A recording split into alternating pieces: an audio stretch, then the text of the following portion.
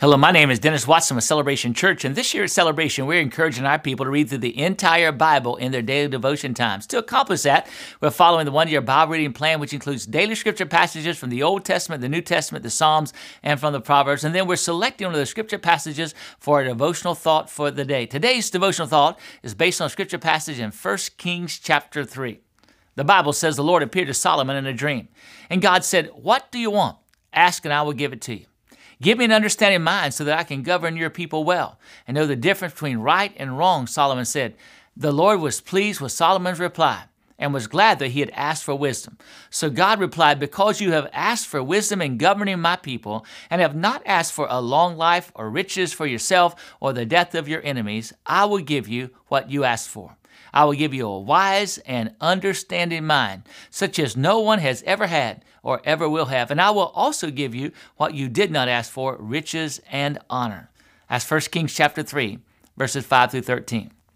Let me ask you a question. If the Lord appeared to you in a dream and asked you what you wanted, how would you respond to his question? Would you ask him for health or for wealth? Would you ask for influence or for power? Would you ask for companionship or success?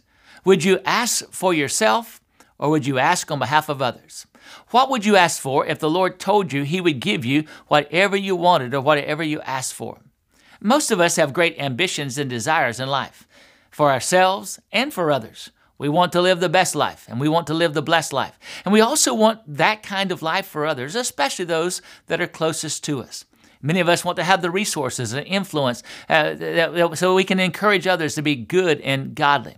Wanting possessions and power and prestige and personal achievement is not necessarily bad, because the Lord has given to many an ambitious spirit. When, however, we want those things more than we want the Lord's presence and power and will in our lives, we find ourselves getting into trouble in our lives.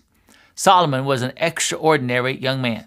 To be chosen out of all of David's sons to be king was a great achievement. He was already blessed and already gifted. Then to hear the Lord promise that he would give Solomon anything and everything he asked for must have been almost more than Solomon could bear. He was at the pinnacle of popularity with his people and with the Lord himself. But Solomon, at this time in his life, was apparently already a man of humility and a man of wisdom. In his request, he prayed for the ability to help others rather than himself. He really was requesting to know the Lord's will for God's people. And anytime we seek to know the Lord's will, we are putting God's priorities before our own. And the Lord is always pleased with that, and the Lord always blesses that mindset. You know, Jesus said in Matthew 6:33, "Seek first the kingdom of God and his righteousness, and all these other things shall be added unto you." Do you want health or wealth? Do you want influence or power? Do you want companionship or success? There's nothing wrong with wanting those things. But if we want the Lord's presence and power and will in our lives more than we want all those other things, we will reap from the Lord's resources rather than other resources, including our own.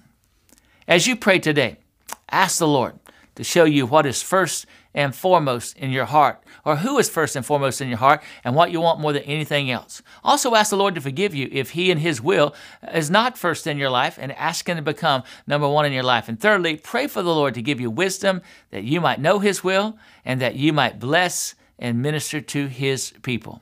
Thanks for joining us today. Please join us again tomorrow as we continue our journey through the Bible.